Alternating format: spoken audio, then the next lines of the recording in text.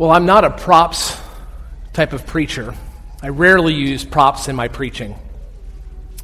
I recall serving in my last pastorate, a local pastor in the community always used props.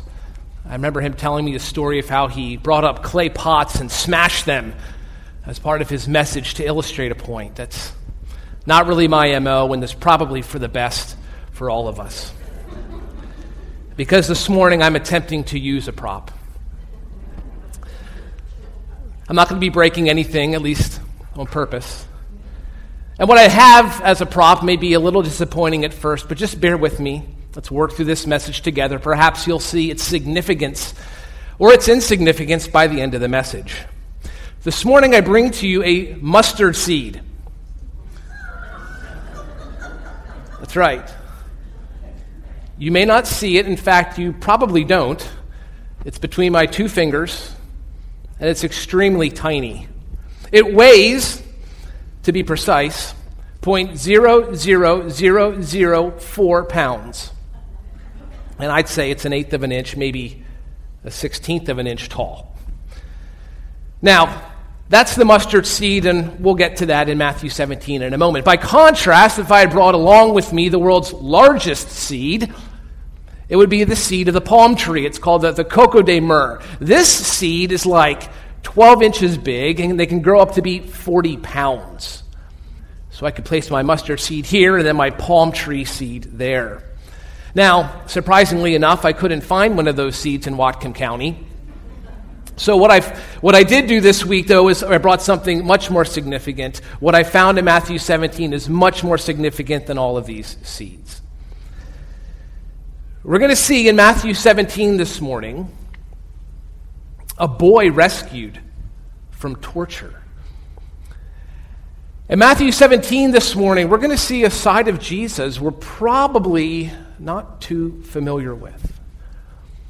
And in Matthew 17 this morning, most importantly, our Lord's going to teach us about faith. Faith the size of a mustard seed. And when it comes to faith, it's about the quality of faith and not the quantity. That's going to be his point as he teaches. Now, this is a good message for you and I, because there are times in our Christian life where we struggle with faith.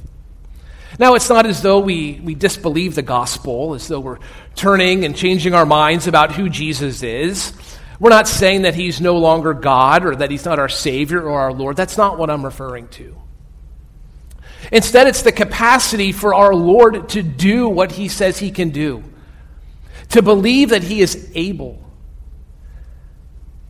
Maybe it's a rebellious child. Perhaps a child has been raised in a Christian home and he's now wayward. Do we believe that Jesus can rescue him? It could be sickness or disease. We call Jesus healer, the great physician, but do we believe that he can heal? Maybe it's salvation. It could be the conversion of someone we love. I mean, we've seen the gospel change us. Do we really believe it can change someone else? The hard case, the guy who seems impossible to reach. That's the kind of belief or the kind of faith I'm referring to. To all of these questions and to even more, in Matthew chapter 17 this morning, Jesus says to you, believe. Believe. We're going to explore this passage in two parts. We'll begin in verse 14. We're going to see first the dilemma. Jesus often finds himself in these accounts. He's encountering these kinds of dilemmas all the time. And in verses 19 through 23, we'll then see the debrief or the follow-up. Jesus is so good at taking the events that happen and then teaching his disciples as a result. While in the first few verses 14 through 18, we have the dilemma. When they came to the crowd, a man came up to Jesus, falling on his knees before him and saying, Lord, have mercy on my son, for he is a lunatic and is very ill. For he often falls into the fire and often into the water. I brought him to your disciples, and they could not cure him. Jesus answered and said, "You unbelieving and perverted generation, how long shall I be with you? How long shall I put up with you? Bring him here to me." And Jesus rebuked him, and the demon came out of him, and the boy was cured at once. This is Matthew's gospel. He records the event. Mark and Luke also record this event. So I want to harmonize all three. I want to bring all three together this morning to see what happened on that chaotic day. Now, if you can recall last time, Jesus underwent a transfiguration. You can see that in the first few verses of Matthew 17. Verse 14 then takes place on the next day.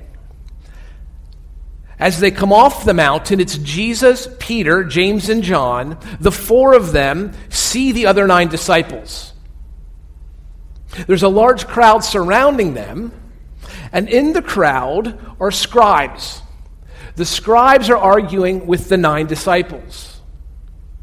The crowd sees Jesus, and they run up to greet him. Again, looking at all of our gospel accounts, Matthew, Mark, Luke, and John, this account involves 8 different groups or 8 different people. Of course, there's Jesus. There's Peter, James, and John. Remember, they were with Jesus atop the mountain, and they're coming down with him now. And then there's what I'm calling the 9. It's the other 9 disciples. What happens in our account gives us a clue as to what they've been up to while the rest were up the mountain. There's the scribes. These were teachers of the Old Testament law. They would have known the law well. Mark writes that they're arguing with the 9 disciples. There's a large crowd, yet another group. We should understand them as local townspeople. There's a father. We've heard from him already. He's a loving dad, a desperate dad. There's the boy, a child oppressed by a demonic spirit. And lastly, there's the evil spirit himself, manifesting himself through illness. These people and these groups all intersect to create quite a confusing scene. And in verse 15 of Matthew 17, breaking forth from this chaos comes the father. "Lord, have mercy on my son, for he is a lunatic and very ill." The boy is a lunatic. Now, the word lunatic comes from a Latin word meaning moonstruck. Some believe the episodes like this, were aggravated by changes in the moon phases. The Greek word behind it speaks to epilepsy, epileptic seizures.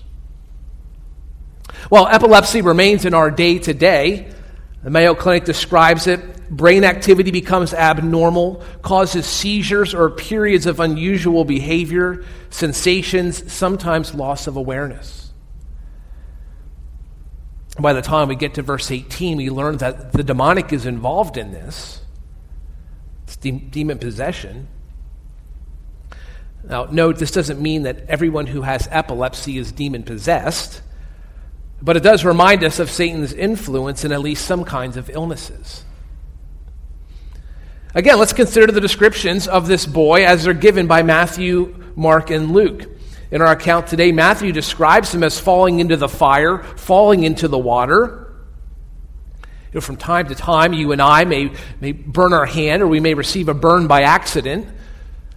Statistically, rarely are we going to encounter a drowning episode, but for this boy, it is constant. He needs round-the-clock supervision. He needs a parent by his side at all times. Mark says it this way: the demon makes him mute. Whenever it seizes him, it slams him to the ground, and he foams at the mouth and grinds his teeth and stiffens out. At least most of these, if not all of them, do come along with epilepsy. But notice what Mark did there. Mark records the father attributing this to the demon. Luke goes on to write, a spirit seizes him and he suddenly screams.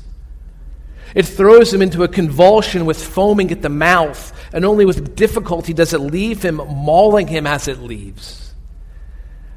To be the father of this boy is to occupy a front row seat to the hell of his life. It's to wake up each day, if he even slept, and wonder, what new way will they try to kill my son today? This dad is heartsick, he's anxious, and he's helpless. He tried, the disciples, he tried to enlist their help. They could not help, so he comes to Jesus, and he comes to an uncomfortable reply. Jesus says, "You unbelieving and perverted generation, how long shall I be with you? How long shall I put up with you?" Who is this Jesus? How long shall I be with you? This doesn't sound like a loving Jesus. It sounds like anger, a frustration, irritation. Now, Jesus reacts this way for a reason, and if you're like me, you'd like to know why that reason is, so that I myself don't do that. Well, we're going to get to that a little bit later in verses 19 to 20. He calls them unbelieving and perverted. Unbelief has to do with disbelief. We want to see that perversion has more to do with a twisting or a distortion of something. That the two of these descriptions appear together, this is also significant, because one word informs the other word. In his commentary on Matthew, D.A. Carson writes, "Connecting perverse and unbelieving implies that the failure to believe stems from a moral failure to recognize the truth. Not from want or lack of evidence, but from a willful neglect or distortion of that evidence." And this remark seems to be directed toward the disciples. After all, these disciples had what they needed. Back in Matthew chapter 10, verse 1, Jesus gave them authority over unclean spirits, to cast them out, to heal every kind of disease and every kind of sickness. The disciples exercise that authority. They have success. They go. Mark chapter 6, they're casting out many demons. So what gives? Well, what's happened? Well, Jesus is going to reply. The disciples will actually want to know. They're going to ask in a bit of a different way. But before we get there, following the text, look at the forgiveness of Jesus. Look at the compassion of Jesus. We see his mercy because he responds to the Father's request. The Gospels indicate that Jesus rebuked the demon. There are more convulsions. When the boy approaches Jesus, he goes into convulsions. When Jesus rebukes him, the boy goes into convulsions. This reminds me of those yards you pass by as you're walking down the street, and there's a crazy dog behind the fence. Every time you walk by, he comes up to the fence and barks at you, and then he goes away. And you come back again, he comes up to the fence and barks at you, and then you go away. That's how it seems to be when Jesus enters these spiritual realms. Nearby, the demonic, they go crazy. And when Jesus spoke, this boy became like a corpse. The gospel said there was a stiffening, some kind of rigor mortis that happened to him. The people watching thought he died. And Jesus took his hand and he raised him up. Matthew says the boy was cured at once. Well, so far in our text this morning, Jesus has come down the mountain, and almost without interruption, he's entered this hornet's nest. There's argument, there's unbelief, there's demonic possession. But in extraordinary fashion, Jesus shows mercy, and he's not done. You see, the act of mercy isn't just healing that boy. It's also correcting bad belief, which is what he does next with the disciples. You see, mercy isn't just fixing the pain, it's also correcting error. And his disciples ask him a question that produces correction. In verses 19 through 21, we have what I'm calling the debrief, or the follow-up session. They get together, they huddle up, and Jesus now teaches. Verse 19, then the disciples came to Jesus privately and said, "Why could we not drive it out?" And he said to them, "Because of the littleness of your faith. For truly I say to you, if you have faith the size of a mustard seed, and you will say to this mountain, 'Move from here to there,' it will move. And nothing will be impossible to you. But this kind does not go out except by prayer and fasting." So this is a lesson in faith. Mustard seed-sized faith. Now we get the location. Verse 19 indicates that they asked Jesus privately.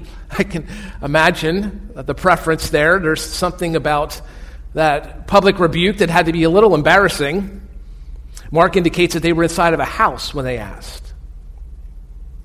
And the disciples want to know why they couldn't do what Jesus did. Why couldn't we exorcise the demon? Remember, they would have had memories of doing this already. They've done this before. This is old hat, or should have been. Jesus says, "Because of your little faith." Now, at first pass, it sounds like the disciples did not have enough faith. They didn't have the quantity. As though faith is a dump truck and theirs was half full. Maybe if we'd filled our dump truck before we entered, well, we would have been okay. But again, this is not about some quantity of faith. How do we know that? Because of his illustration. You see, when Jesus surveyed the plant kingdom, all the creation that his Father had made, he does not choose the cedar of Lebanon. He doesn't even consider the natural kingdom and select the Leviathan of the deep. When he thinks to illustrate, he points to the mustard seed. This little guy right here. It's still there, I think. He says, in essence, huge things happen with little faith. But a question still exists here. What exactly was the issue? Again, we want to go back and pull verse 17 into the discussion of verse 20, because it all goes together. It relates. Remember, their faith was perverted, or their faith was twisted. And again, we don't know all the details. We don't know exactly or specifically how they erred. Maybe it was in their words. Maybe in the exorcism they were relying upon their words. If we say just the right words, if we speak just the right formula, maybe it was in their abilities. Verse 21 speaks of prayer. It sounds as though that they weren't praying, as though they weren't calling upon God for help. Maybe over time they got good at this. The early fear of exorcising demons, that desperate prayer when they cried out to God, they're a little confident now. We don't exactly know why. But reading verse 20 carefully, we do see the point Jesus makes. And it's an encouragement, by the way. If you have faith the size of a mustard seed, you will say to this mountain, "Move from here to there," and it will move. The smallest faith can be extraordinary. You don't need faith the size of the coco de myrrh, that palm tree seed. You don't need faith in yourself. Positive thinking isn't bad. It just isn't the solution.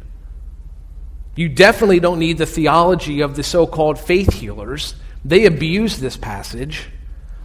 When their supposed healings don't work, what do they tell people? You didn't have enough faith. That's garbage. If you're seeing that on some program you're watching or sermon you're listening, turn the channel. Because Jesus says if you have the tiniest bit of genuine faith, if you have quality faith, if you have mustard seed-sized faith, great things can happen. Mustard seeds contain life. In this little seed is everything needed for life. One gardening article speaks of their, quote, incredible power. According to research, a small seed only 1 millimeter in radius generates a bioenergy field of 100 millimeter radius. I know, I don't know what that means either, but it sounds really powerful.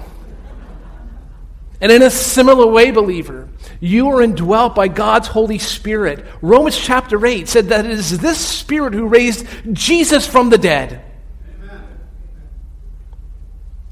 Mustard seeds grow. Back in Matthew chapter 13, Jesus compared his kingdom to a mustard seed. He said it's going to become larger than other plants. It's going to grow up to be a bush or a tree. So too should it be with our faith. If we do something with the indwelling Spirit, if we do something with God's Word, if we do something with prayer, we're going to grow. 2 Peter chapter 1, verse 3, Peter writes, His divine power has granted to us everything needed for life and godliness. We have all the pieces. They're all there. We need to take them and we need to do something with them. And this little seed packs quite a surprise. Who would expect that this seed does anything but get lost? The tiny seed surprises. It's so small, but it produces this beautiful bush. I hope that's your experience in Christ today. That you place your faith in the right person, in Jesus himself. And that you water it, and that you nurture it, and that you let trials perform their work. And then you can look back. Maybe it's not so evident in the present. Maybe you don't see it over the course of a week or a month. But you can look back across your life and see the progress that God is making in your life. Yes. It's slow. Maybe it's mustard seed size. But God does it. So it is with a mustard seed size faith. And Jesus says to those disciples, he says, if you have this faith and you say to this mountain, move from here to there, it will move. Now, just for the record, Jesus at no point in his ministry did he move a mountain. We can even leaf through the pages, 2,000 years of church history, and we can find no record of a Christian moving a mountain. So does that mean that we are still waiting to find just one person with a mustard seed-sized faith? No. Because Jesus here is speaking with hyperbole. We say that Jesus is exaggerating. He's doing this to prove a point. In fact, he's using the Bible to prove his point. Mountain moving, throughout the Bible, is used to communicate different types of truths. Going back to Isaiah chapter 54, the prophet writes, the mountains may be removed and the hills may shake, but my loving kindness will not be removed from you. And my covenant of peace will not be shaken, says the Lord who has compassion on you. God is saying to Israel, even if the mountains move, my love for you will not move. Paul picks up on this image.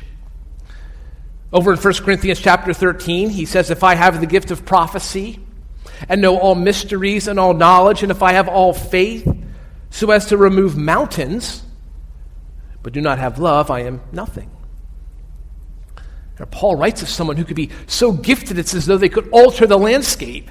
Again, he's speaking to advance a teaching. He's using a word picture. Well, Jesus wants us to see how powerful faith can be in the life of the Christian.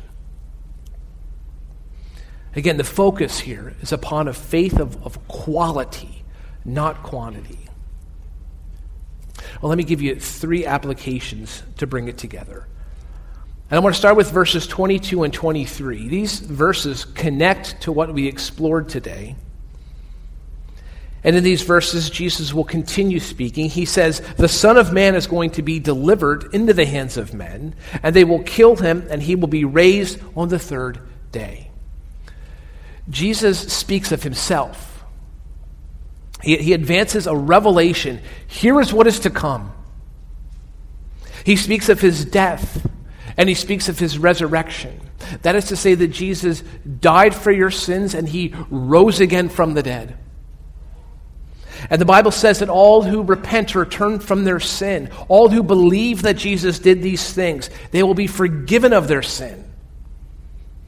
You and I must begin here. Don't worry about anything else you heard in today's message. We need to start here, if you have not already. Everything I said so far doesn't even apply to you until you come to the realization that you're forgiven by Jesus, by faith.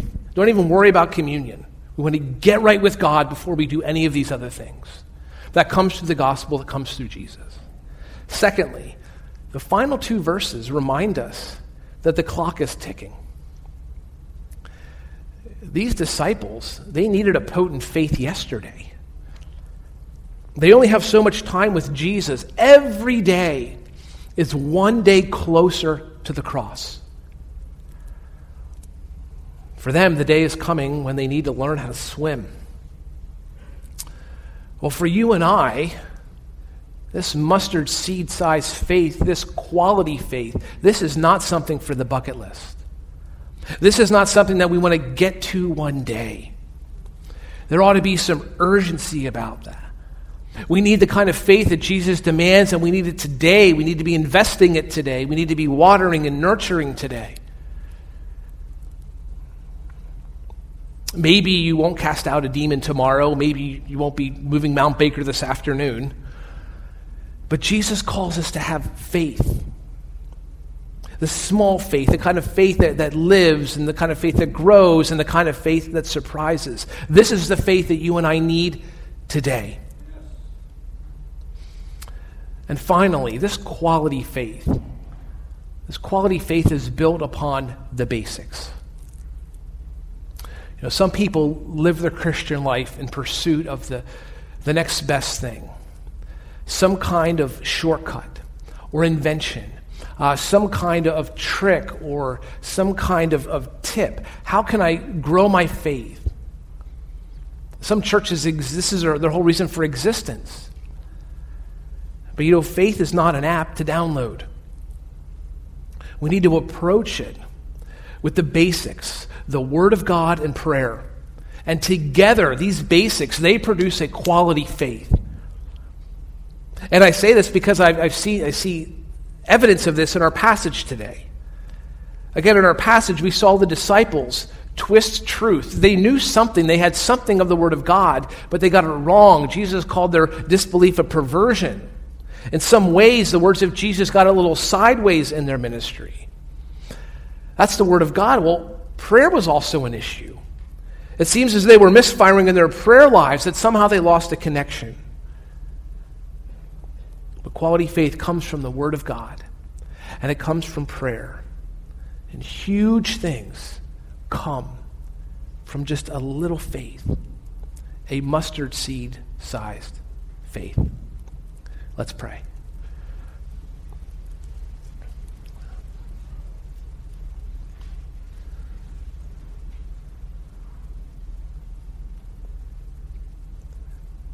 Lord Jesus, thank you for your bold teaching. Thank you for your honesty and for your clarity. And thank you for your mercy and your love. We think about this father who experienced that as he watched you heal his son right before his eyes. Oh, Father, I pray that we too would experience that we would know your mercy, that we would experience your love, and that you would give us a grace to have a mustard seed-sized faith. Oh, Father, I pray that you would help us in areas where we struggle, that if we disbelieve, you would help our unbelief. We pray these things in your name.